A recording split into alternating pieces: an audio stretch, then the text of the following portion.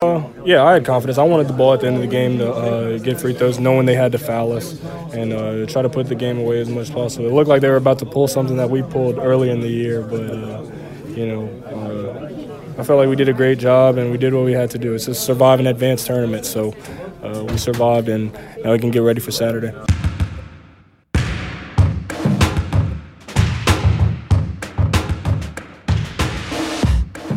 What is up, everybody? Welcome to an NCAA tournament edition, a victorious NCAA tournament edition of Boot Up, the LSU Basketball Podcast.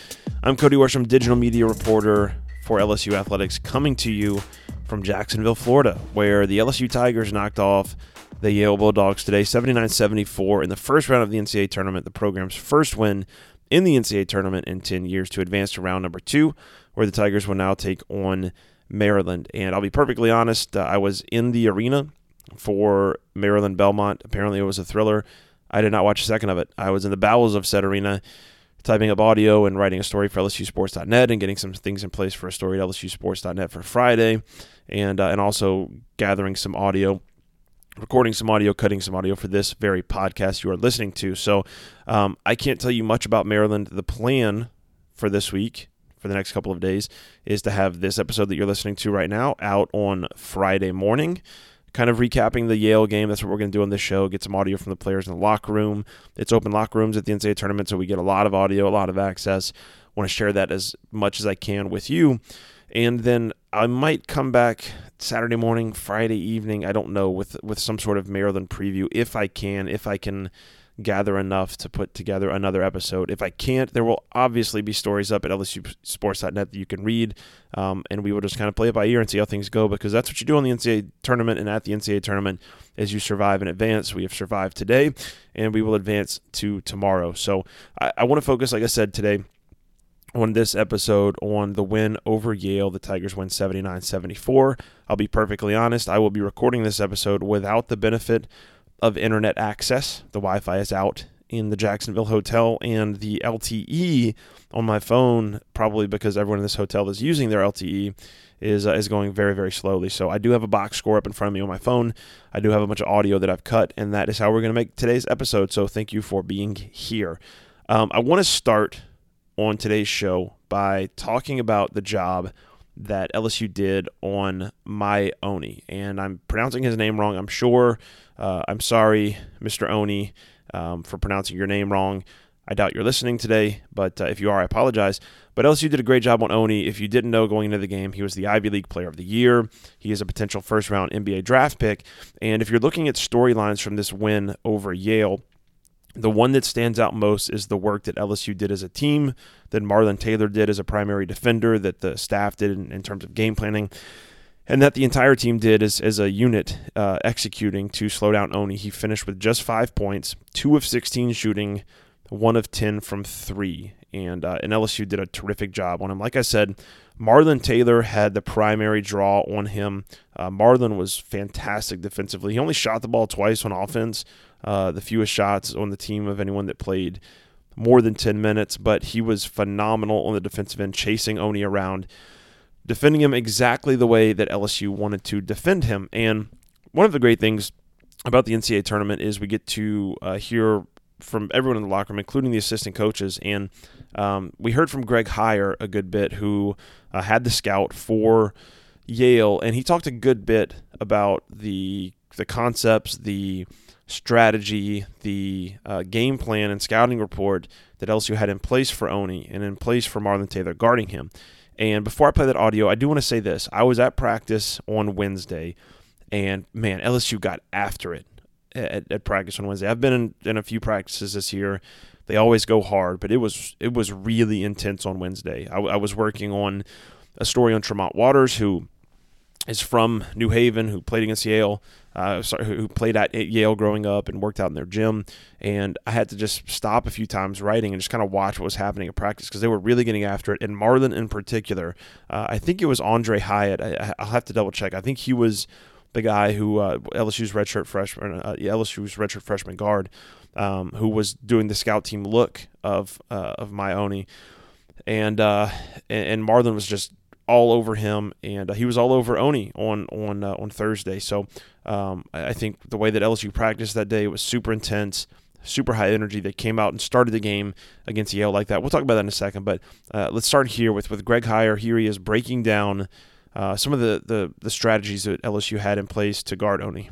We just want to do a real good job of just playing his right hip and making him have to use his left hand and score going left. And really the key was he didn't get about 40% of his points come in transition. So we did a good job of getting back and not giving him easy baskets in transition, which gets him going. So basically LSU's plan was multifaceted, but the main points were you get on Oni's right hip, you force him to go left, and you take away his transition scoring where he gets 40% of his points, as Greg Heiar just said there in that clip.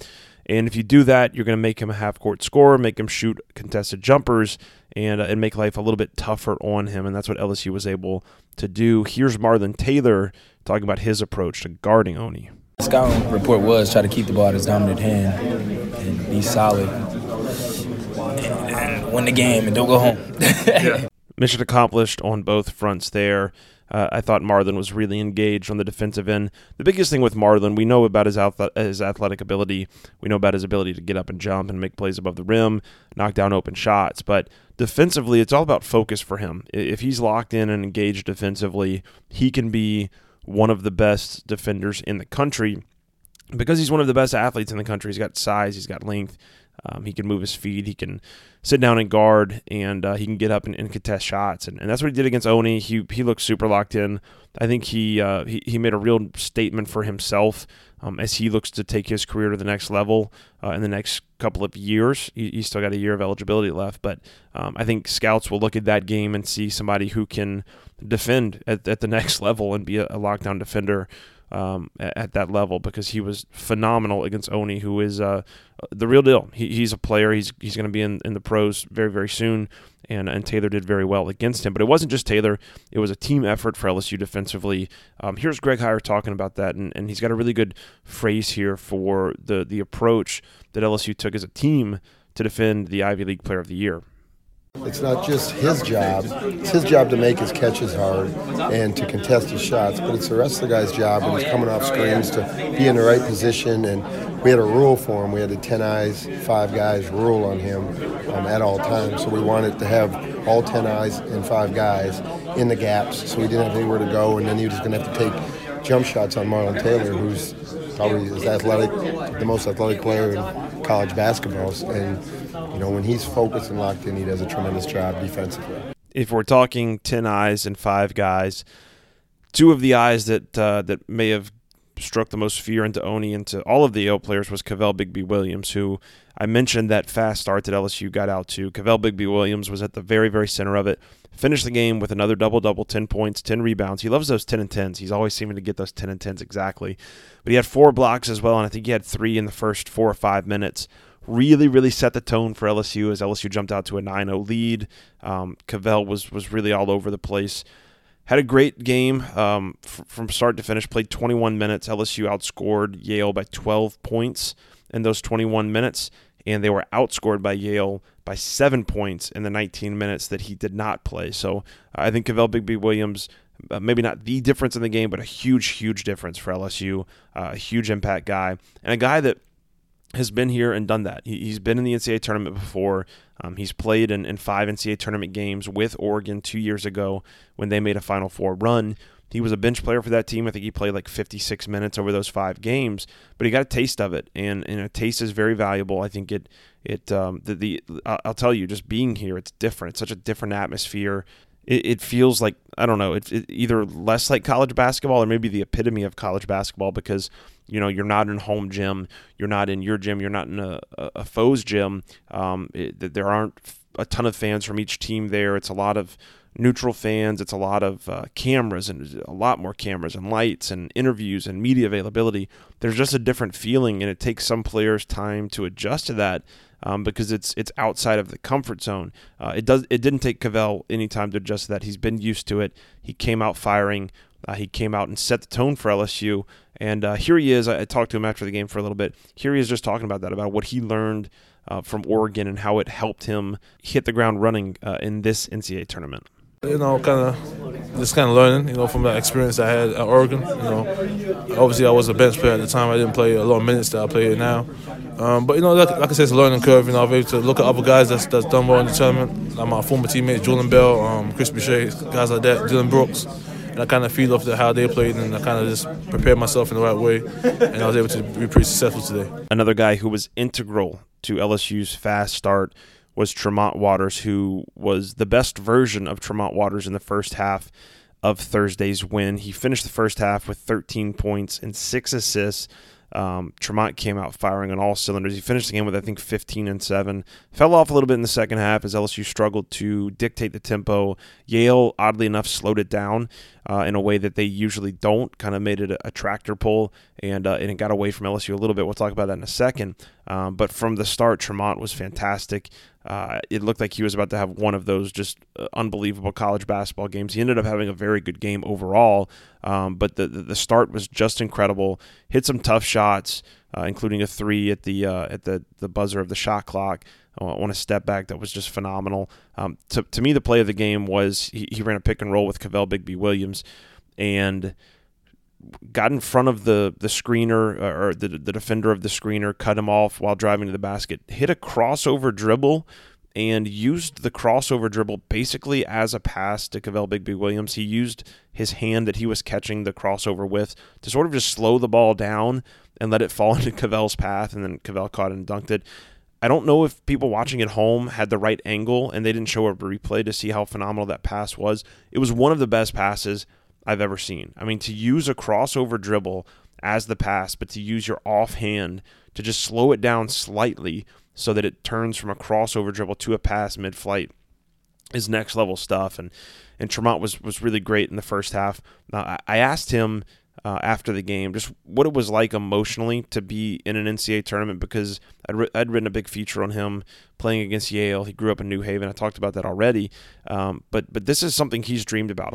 What's funny about this team is a lot of the guys did not grow up watching college basketball. Like Cavell doesn't have a ton of NCAA tournament memories. We heard that on the last episode. The first time he remembers watching it was like with a Deion Waiters team a few years ago. Emmett didn't watch it growing up. He was late to basketball. Naz didn't really watch it that much growing up. He was later to basketball too. A lot of these guys started playing basketball late in their careers. They've only been playing for 5 or 6 or 7 years at the most, and so they don't have a lot of NCAA tournament knowledge, institutional knowledge. Tremont is kind of the opposite. He grew up in the gym from a young age, following basketball, adoring basketball players. He was in Connecticut where there's Kimball Walker and Shabazz Napier, who had phenomenal tournament runs, and obviously the tradition of that area with basketball rubbed off on him. More than anybody, I think the magnitude of where he is right now sort of was, you could see it in his face before the game. And so I asked him after the game what it was like just to be out there for his first NCAA tournament. It was, honestly, the vibe going into the game was a lot different, but like once I got settled in, and I feel like once our team got settled in, it was just another game of basketball. I don't think it's any coincidence that LSU played its best basketball in the first half, and that's also when Tremont and Cavell were at their best. I mentioned Tremont had 13 and 6 in the first half. Cavell had 8 points, 7 rebounds, and 4 blocks in the first half. So both of those guys were at their best in the first half, and that's when LSU was playing its best. I don't have the updated numbers because the files haven't processed yet, but going into this game, when Tremont and Cavell were on the floor together, LSU was plus 17 per 100 possessions on the season, and when they were off the floor, it was just plus 9.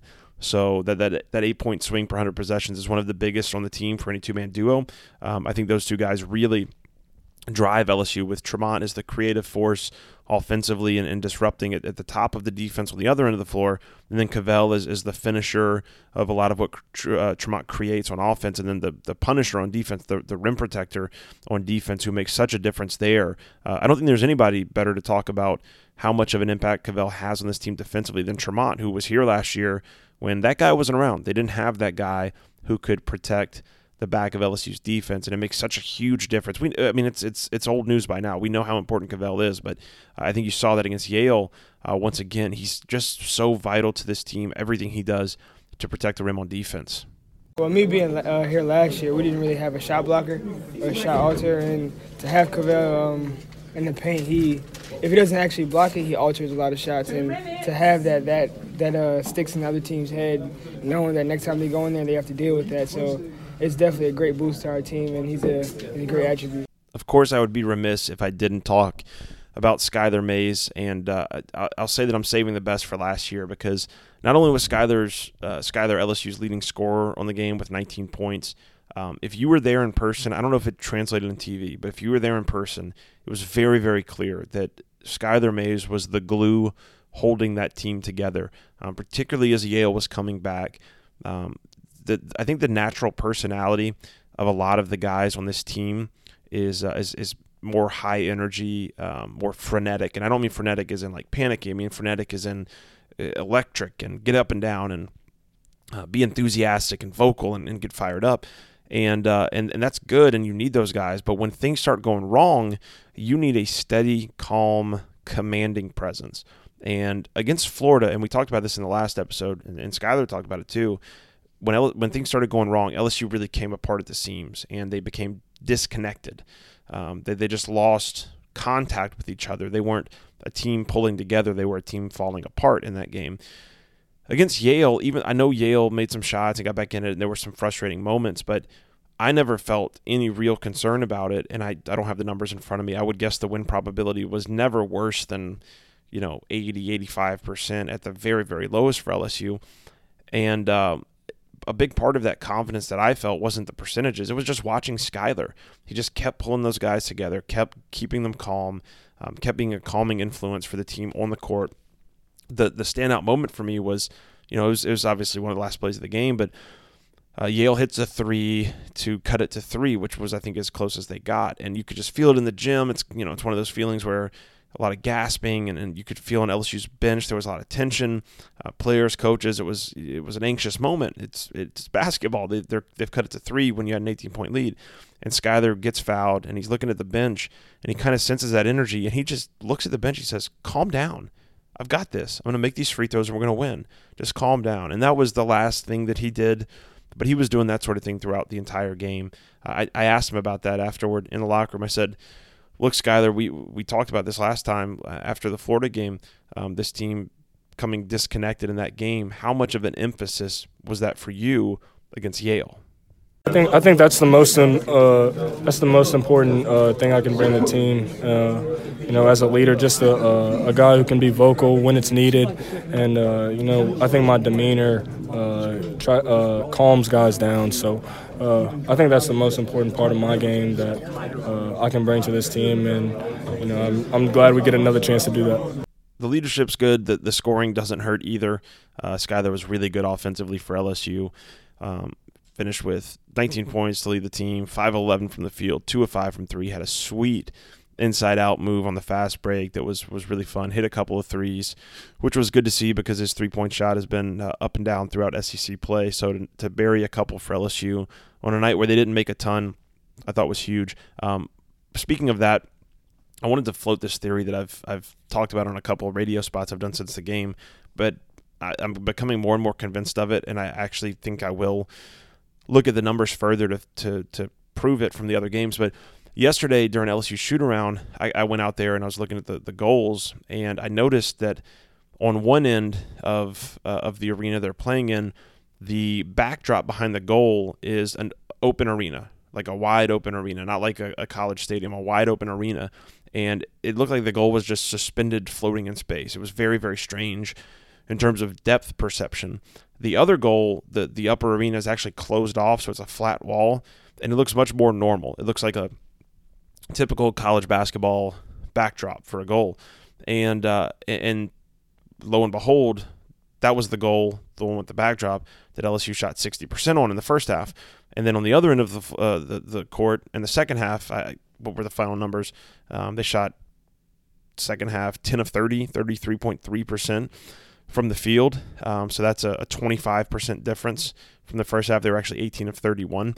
Yale, meanwhile, shot 30% on that goal, 29.4% to be exact, 10 of 34. And then in the second half, when they switched to the other goal with the flatter, non-open background, they were 17 of 38. Only 5 of 20 from 3, so maybe it's not the most the most legitimate theory, but I think there might be something to it. I'd be curious to see the splits in the Belmont Maryland game if they had something similar, because it was different to me. I mean, I've shot in arenas before with different backdrops. It affected me as a shooter, and I think it affects a lot of shooters. So something to keep an eye on for the second game as LSU moves forward. But Skylar stepped up, hit some big shots for LSU, and gave them some really, really vital leadership as well. Lastly, I think it's important to point out that Naz Reid had a really good game for LSU as well. 14 points, 10 rebounds, made some huge plays, had a highlight dunk that'll be all over the internet, I'm sure, if I had access to the internet. Have I mentioned that I don't have Wi-Fi in my hotel room right now? Honestly, I don't remember if I've mentioned it or not, because I've deleted parts of this podcast. I don't have Wi-Fi in my hotel right now, so whatever's going on online, I'm currently unaware of, and got to figure out how to post this thing, by the way, without Wi-Fi. It's going to be tricky. But regardless of my rambling, Naz was very good, especially in the first half. He got off to a really good start for LSU, but he also had some big buckets in the second half. They ran a lot of offense through him. Yale was doubling him. He did a pretty good job for the most part of getting rid of the ball quickly.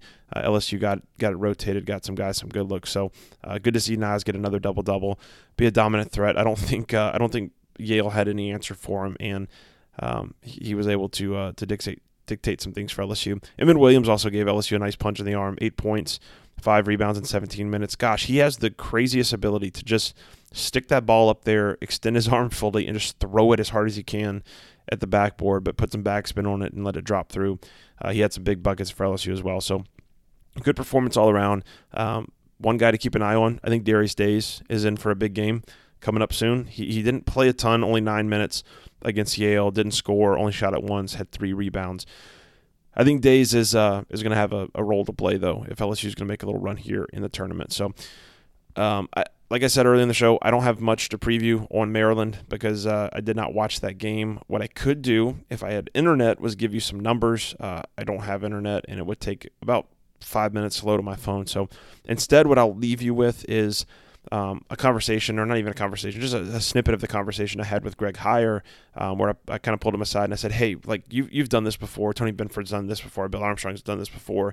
But how difficult is this part now where you've prepared for Yale for a week and now you have to turn the page? And at this point, when I was talking to him, they didn't even know who they were going to play, whether it was Maryland or Belmont. But LSU also had the opportunity or could have had the opportunity to play Temple. So really, a week ago, there were 3 possible teams they could be playing in this game.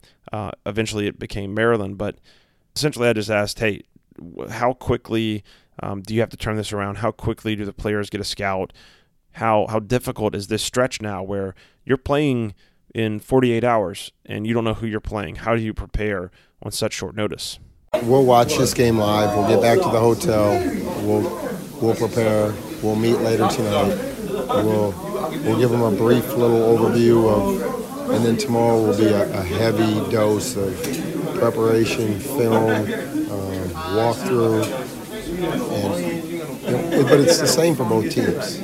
They're not real familiar with us. We're not going to be real familiar with them, and so if we can just give them a few, like we used to call it crutches, give them a few crutches that they can lean on to help us win the game. That's our job as coaches, to figure that out in a short period of time and keeping it real simple. We want to keep it real simple and so they can let their talent and their gifts and their God-given ability shine on the court. And we've got a lot of guys that when you allow them to play that way, when you keep it simple, they play well. So there you have it. That's the plan for LSU.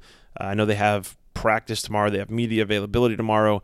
Not until later in the afternoon. I think it's around 1:15 Eastern time. So I'll get there. I'll get that. I'll see if it's anything worth turning into a podcast. If not, I'll come back after the Maryland game and recap that for you. Hopefully it'll be a win, and hopefully we will be moving on to Washington, D.C., where the Sweet 16 takes place. That would be pretty special. So that'll wrap up today's show. I am going to turn this microphone off. I'm going to kick my feet up and watch some more NCAA tournament basketball games because I have not watched much yet because I've been working, and so now it's time to relax for just a little while before we hit it back hard again tomorrow. So in the meantime, if you haven't yet, go check out all the stuff we're putting out, lsusports.net, at LSU Basketball on Twitter. Gus Stark has taken some awesome photos. Matt Tornquist is putting out some incredible videos. We're just churning out really, really good content. I'm very, very proud of the stuff that we've done so far, and we're not done yet. That's the best part. We too survive, and we too advance. So let's hopefully talk next time, and if we're not previewing the Maryland game, hopefully we are recapping a win over Maryland. So until then, thanks for listening, and boot up.